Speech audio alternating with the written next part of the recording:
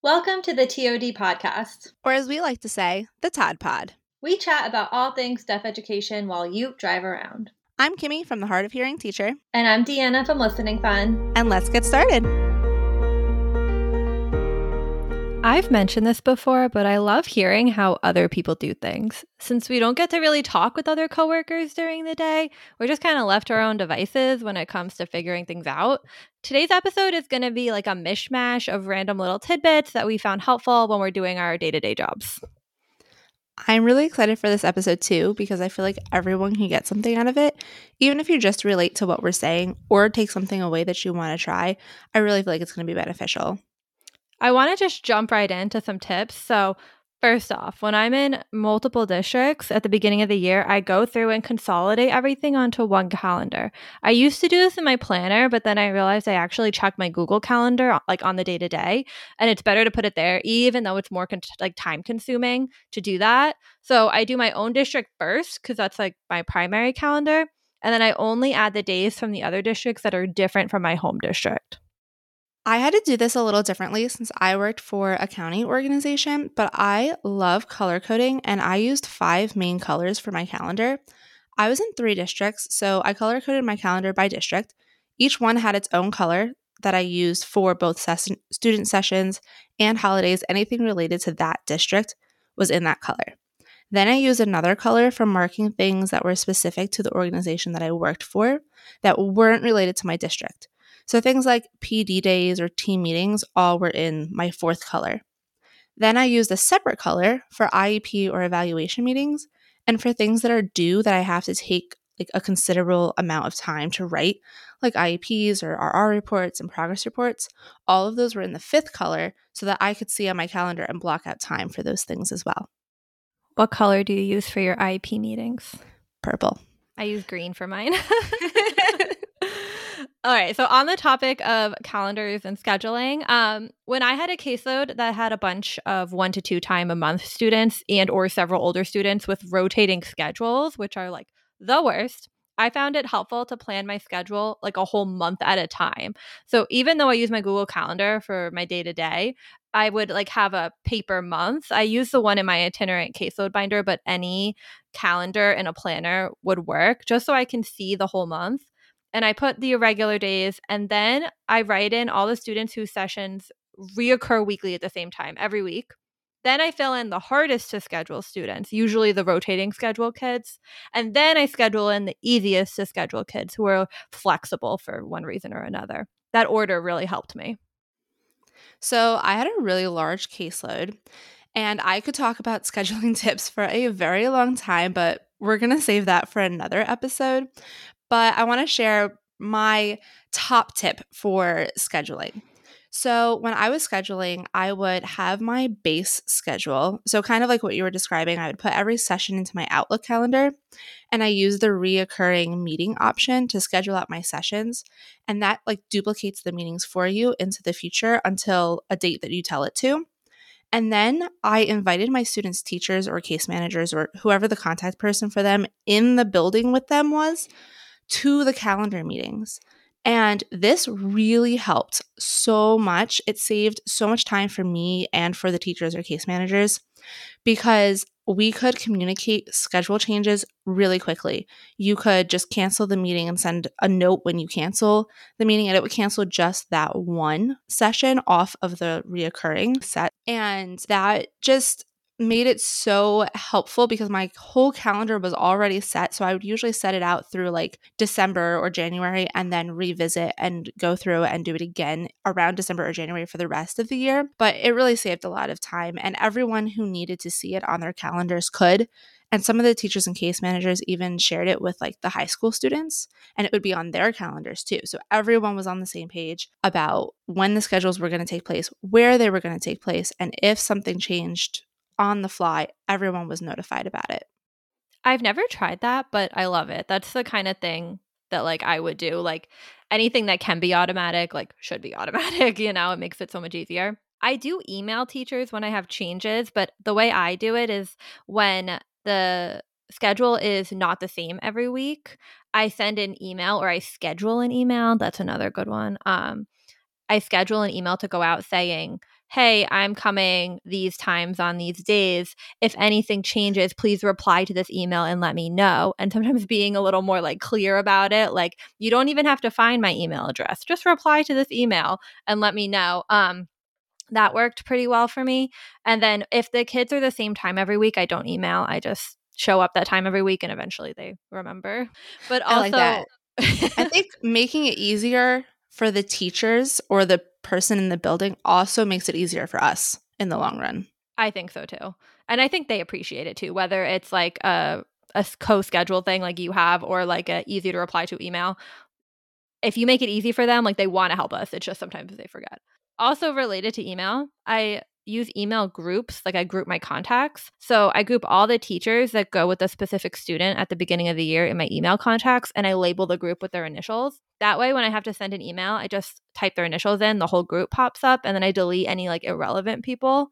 And that's easier than remembering everyone's names. Like there's so many times when I open my phone to send an email and I just like completely blank on the teacher's name, even though I've been talking to her all year. There's just like so many people.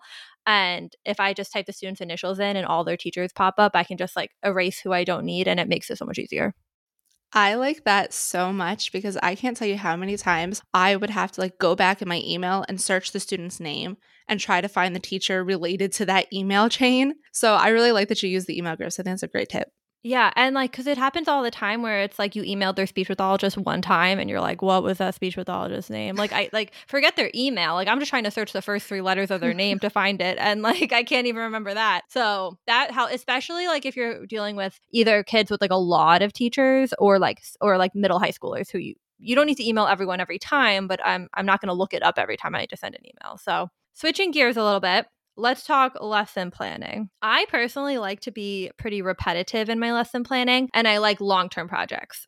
We may play the same game, but make the auditory skill more challenging each time. It's okay. Good, even to be repetitive as long as you increase the difficulty of the skill or reduce the support over time. But our kids need repetition. That's like part of good teaching is being repetitive and giving the kids the opportunity to hear that vocabulary more than once and then use it with less and less support.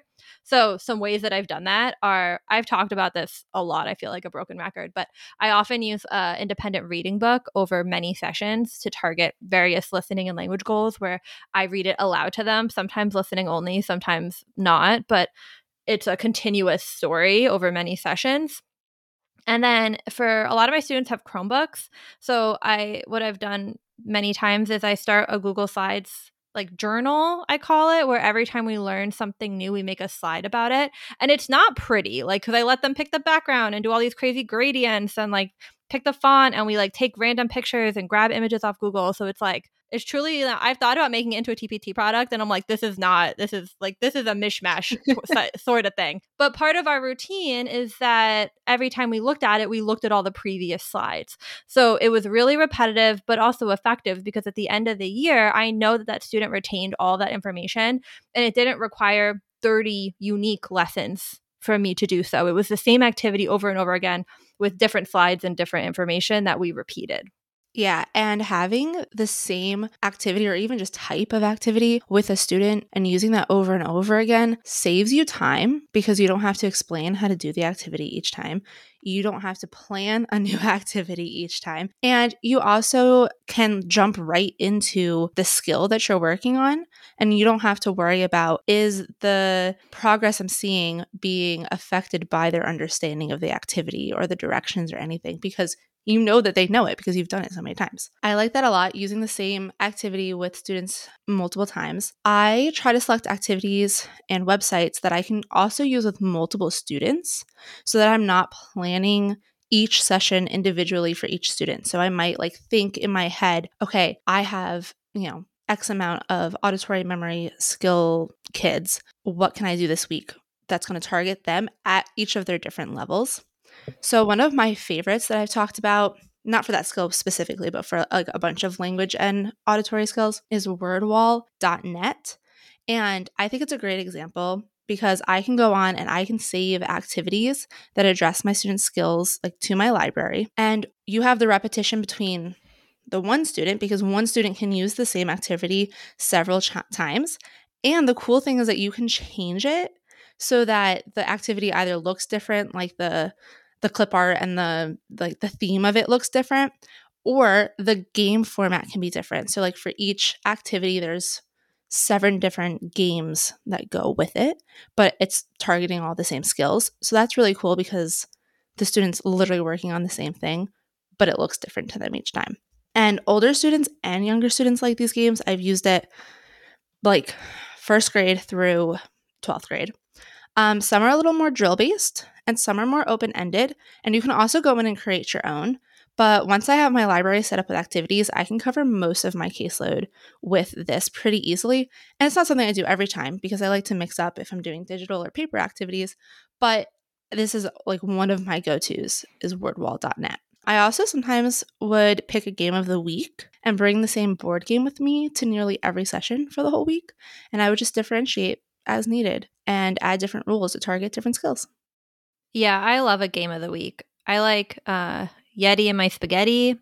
I like Pop the Pig. I like Pop Up Pirate. You know, they're classics for a reason, truly. The other thing I do too is sometimes I use the game as a reinforcer for whatever skill I'm working on, and I'm just like reading from a binder or a workbook or something. But then sometimes I just change the game to address the skill. So like recently I had a kid who was working on conjunctions, and we played a game that you had to roll a die and it was like a color, and then you got to pick up like a bug that was that color or something like that.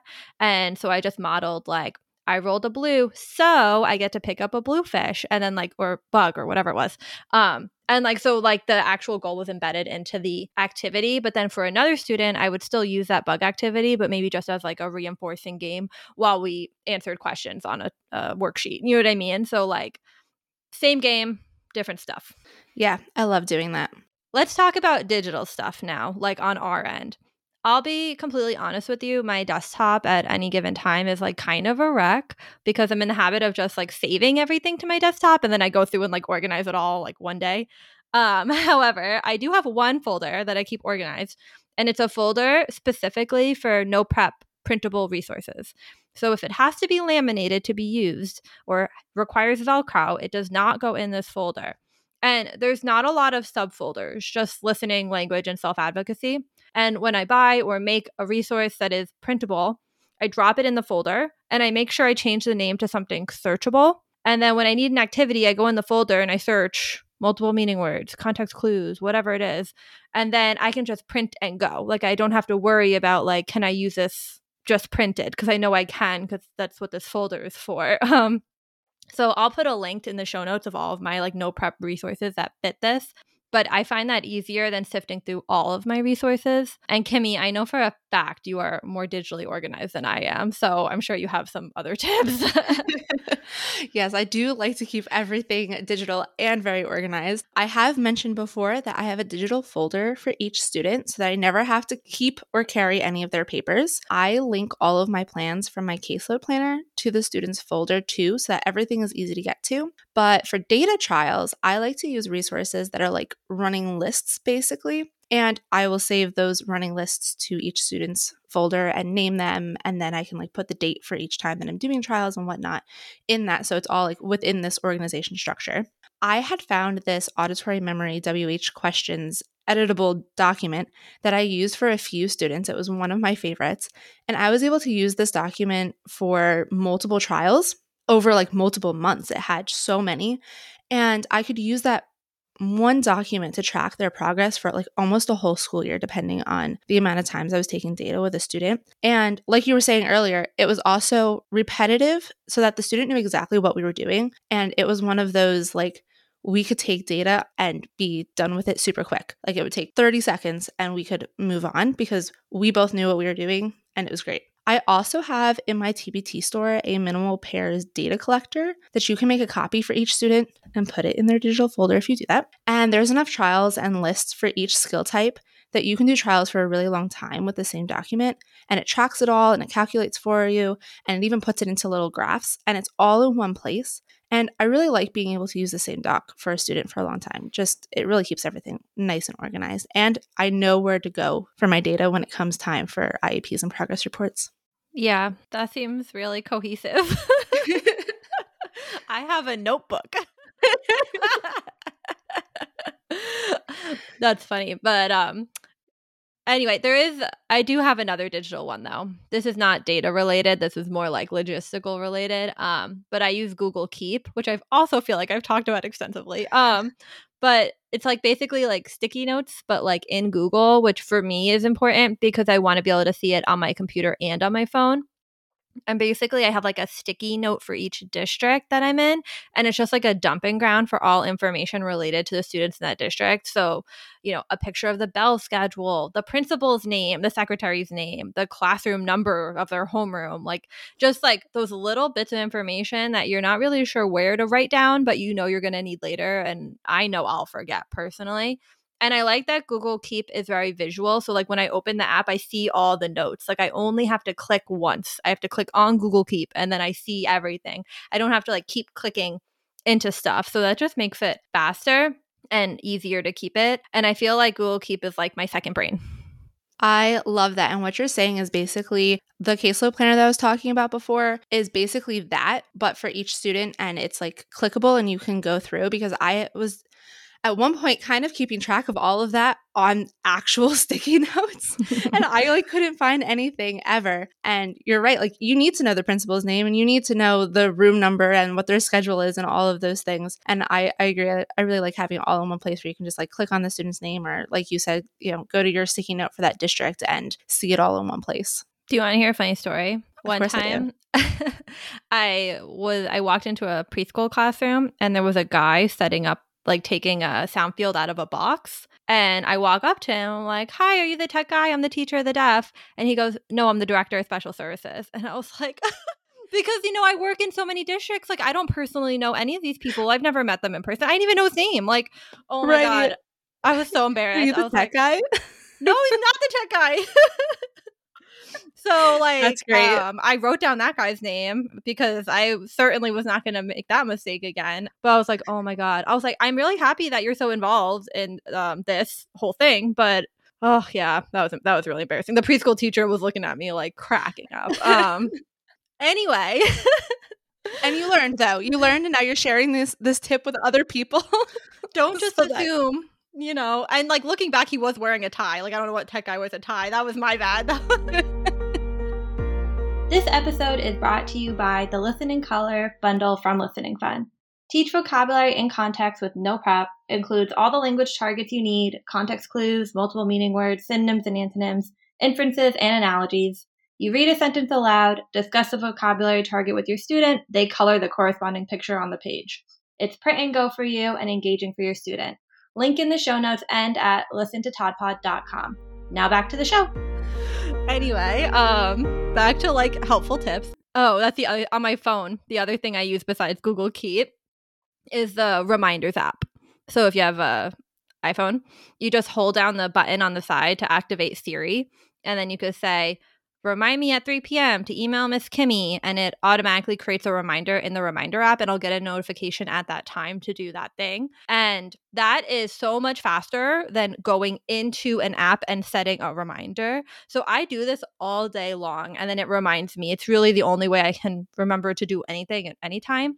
And then if you use Apple Maps and it knows where you live, you can say, "Remind me when I get home to email Miss Kimmy." And then when you pull into the driveway, you'll get a notification, which is like so creepy, but like so helpful. Because sometimes that's like when I have to send an email, it's like when I get home is like when I have the time to do it. Sometimes it'd be like that. And it really, like, that Reminder app is truly the only way I send any email to anyone on time. I actually have never really used the Reminders app on my phone, but I really like that feature that you can hold down Siri and that you can say, "Hey, when I get home." You're right, a little creepy, it's but so much super faster. helpful. It is so much faster than like manually setting an alarm or manually setting a reminder. And like those two, because I can do it while I'm walking, I can do it like, it works. That's awesome. Okay. Moving on to progress reports. Anytime I receive a report or I write a report with language that I think I might use again, I copy paste it into a Google Doc. We kind of talked about this with evaluations. It's like kind of making your own templates to use again. So I don't even formally make templates. I literally just copy and paste paragraphs that I think sound good and put them in one running Google Doc. So that way I can like pull different language when I need it.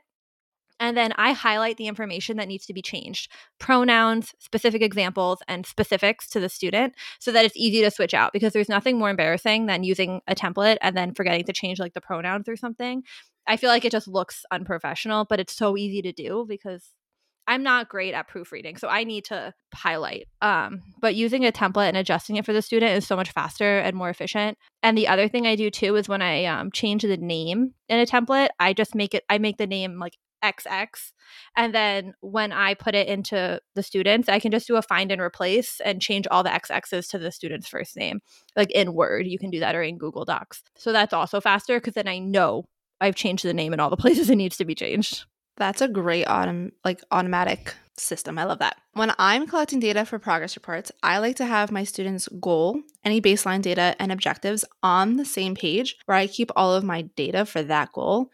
And then I also have their progress reports right under it. So this is how it's set up in my caseload planner, because I can enter the data into the mini spreadsheet. I can see right next to it any of the notes that I took, and then right underneath is where I write the progress report.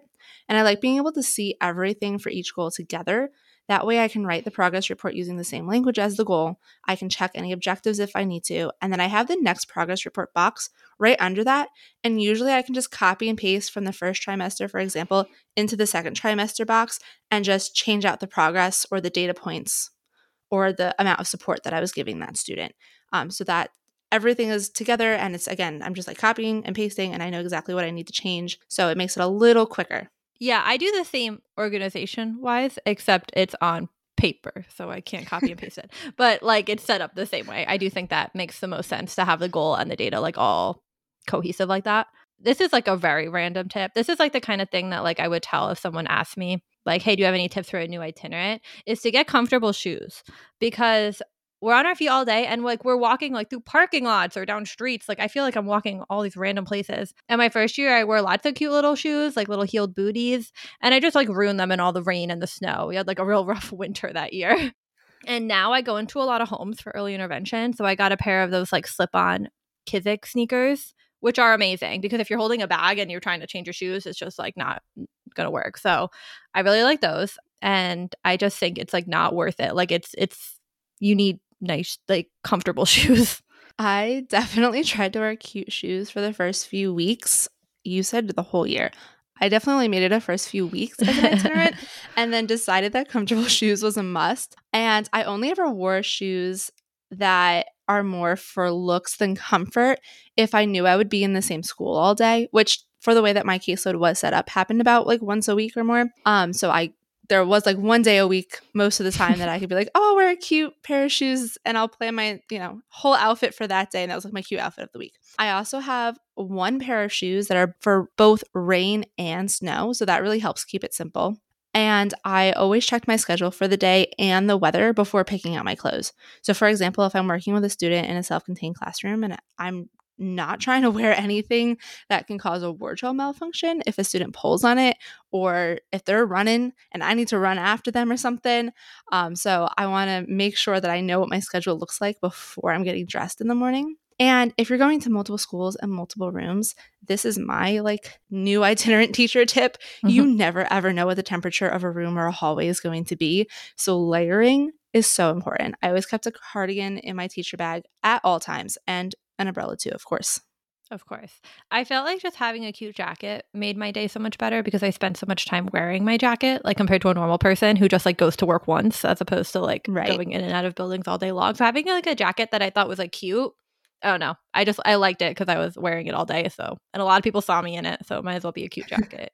Okay. Moving on to materials and storage tips for like printed materials. For resources that are printed and laminated, I like those zipper pouches from Amazon. They're like the mesh with the colorful zipper on the top. And I put everything related to that topic in the pouch. I feel like this works better than a folder for me because if there's little pieces, everything's like contained in the pouch. And if I need to work on that goal, like, something like a self-advocacy goal, I'll just grab the little pouch associated with that self-advocacy goal. I don't have to like think of specific activities. I can just grab the whole pouch and I have them all together. And if I print anything, I can stick it in that pouch also. Last year at the dollar store, they had folders that had a zipper pouch on the outside of the folder. Wow. And that's where I keep my like board games and I have the pieces for the board games in like little baggies in that pouch, and then like the board game boards are in the folder. But I also do that for like some of my paper activities that had movable pieces like you're talking about, but it's literally like a regular folder, but then there's a zipper pouch on the outside. Best thing ever. That's like great. Really, like the key is the zipper. Like it needs to be able Absolutely. to close because I need to be able to stick it in my bag and not worry about like pieces falling out basically. And I felt like I could fit a lot more in the pouch than I could fit in a folder. So, and if it's like on a binder ring or something, like it goes in the little pouch easier. And then with like bags and stuff, I have one bag for paperwork and one bag for like bigger toys and games. The reusable bags from Home Goods, they're like twice as big as regular reusable bags. Those are great if you need like a toy bag. I only need to bring the toy bag if I'm working with like younger students that day. And my paperwork bag is like my laptop or my iPad, any binders or workbooks I want to use, those zipper pouches I mentioned, usually a small whiteboard, some magnet chips, a wand, some super duper decks, like the stuff that's small that I'd use with like a lot of ages. And then usually like the bigger toys go in the toy bag. I only really carried one folder with me. I used the digital version of my caseload planner, so I didn't really need to carry around paperwork with me because I could access that on my computer, my phone, and my iPad because it's in Google. One side of my folder that I had was for any papers that I needed or was given, like a guidance counselor printed a student's changed schedule for me. That goes in my folder, but later I update it in my student's page on my planner, or I take a picture and I put it in their digital folder and I shred the schedule. Like I'm not holding on to that paper, but I know I need it for later. And if the teacher gives it to me as a paper, I'm not going to like hand it back to them. That's what I did too, is I would take a picture of that and stick it in my Google Keep. And then I just get rid of the paper. But like just being able to take a picture of it as opposed to like having to worry about scanning it. For me, that no, I'm not scanning it. I'm also taking a picture. That just like mentally made it so much easier because I could just do it in the moment. Like click, now I have it forever. Yeah, no, I wasn't scanning. It was more of like I'm walking down the hallway and like a guidance counselor hands me a schedule. They're like, "Oh, I found you here," and I could just like stick it in my folder. And then later, I take a picture and I put it in my digital folder because scanning takes too long. Yeah, for sure. Then the other side of my folder was for student worksheets. So if it's a week that I'm doing a paper activity, I would put my copies in my folder, and then throughout the week, I would have less and less papers as I go because I give them to my kids. Take pictures of their work when they're done, and then add it to their digital folder. And then any left over papers at the end of the week get thrown out unless a student was absent or something and I know I wanted to go back to that activity with them. I might keep like one copy in that side of my folder, my student work part of my folder. Another tip for carrying and storing less, as I mentioned earlier, I use board games pretty regularly. I always take board games out of their box and condense them as much as possible into a folder or a small baggie. If I can find a small like mini version of the board, even better. Last year, I found a bunch of great ones at the dollar store. They were like regular board games, but in a easy to carry fashion. I also do the same thing. I put them in the little zipper pouches that I talked about before. I bought like 20 of them. I put everything in them. Yeah. I'm not carrying around a big box to every, school with me all day. I actually do that in my house too, because I really just don't like clunky boxes for games. And then other things that I carried with me most of the time were my iPad, my computer, and a small pencil container with colored pencils, crayons, scissors, a glue stick, and like that kind of small stuff. But that was pretty much it. I tried to keep everything as condensed as possible. So I had my electronics, my one folder that had everything in it, and then my pencil case that had, if I had like paper activities for that week, and then maybe my one like game that I was doing that week. And then for at home, I had one of those, which actually I still have. It has all my stuff in it. One of those like plastic drawers. It has the 3 drawers in it. And I keep everything in that, and anything that doesn't fit in that doesn't stay. Wow. I can't give any advice on home storage because I have way too much stuff. I'm like a maximalist. Like I have everything. Very opposite. I know. Well, it's good though, because it's, some things you're good at, some things I'm good at. So I'll just report back when I figure that out. Nothing to share there. I'm going to come over and I'm going to organize all your teacher stuff because I would love that. It actually sounds like a really fun day for me. Truly. Not for me, though. I'll leave. Okay, so part of the reason why we wanted to do this podcast was to chit chat with other TODs. And I think that this episode really captures that, because these are the kind of tips that they don't teach you in school and you have to figure out on your own. And these are the things that we feel would come up if TODs had like a teacher's lounge. Like, this is our teacher lounge chat. Sometimes I get asked people like, hey, like I'm about to switch to Itinerant. Like, do you have any advice? Like, this is my advice. Like all of this, like all these random little tidbits of information. Yeah, all of this is definitely really helpful stuff. So we hope that you also found this helpful. And if you did, make sure that you're subscribed on Apple or Spotify so that you can get notifications when new episodes are released. A full transcript and show notes can be found at listentotodpod.com. Until next week, bye. Bye.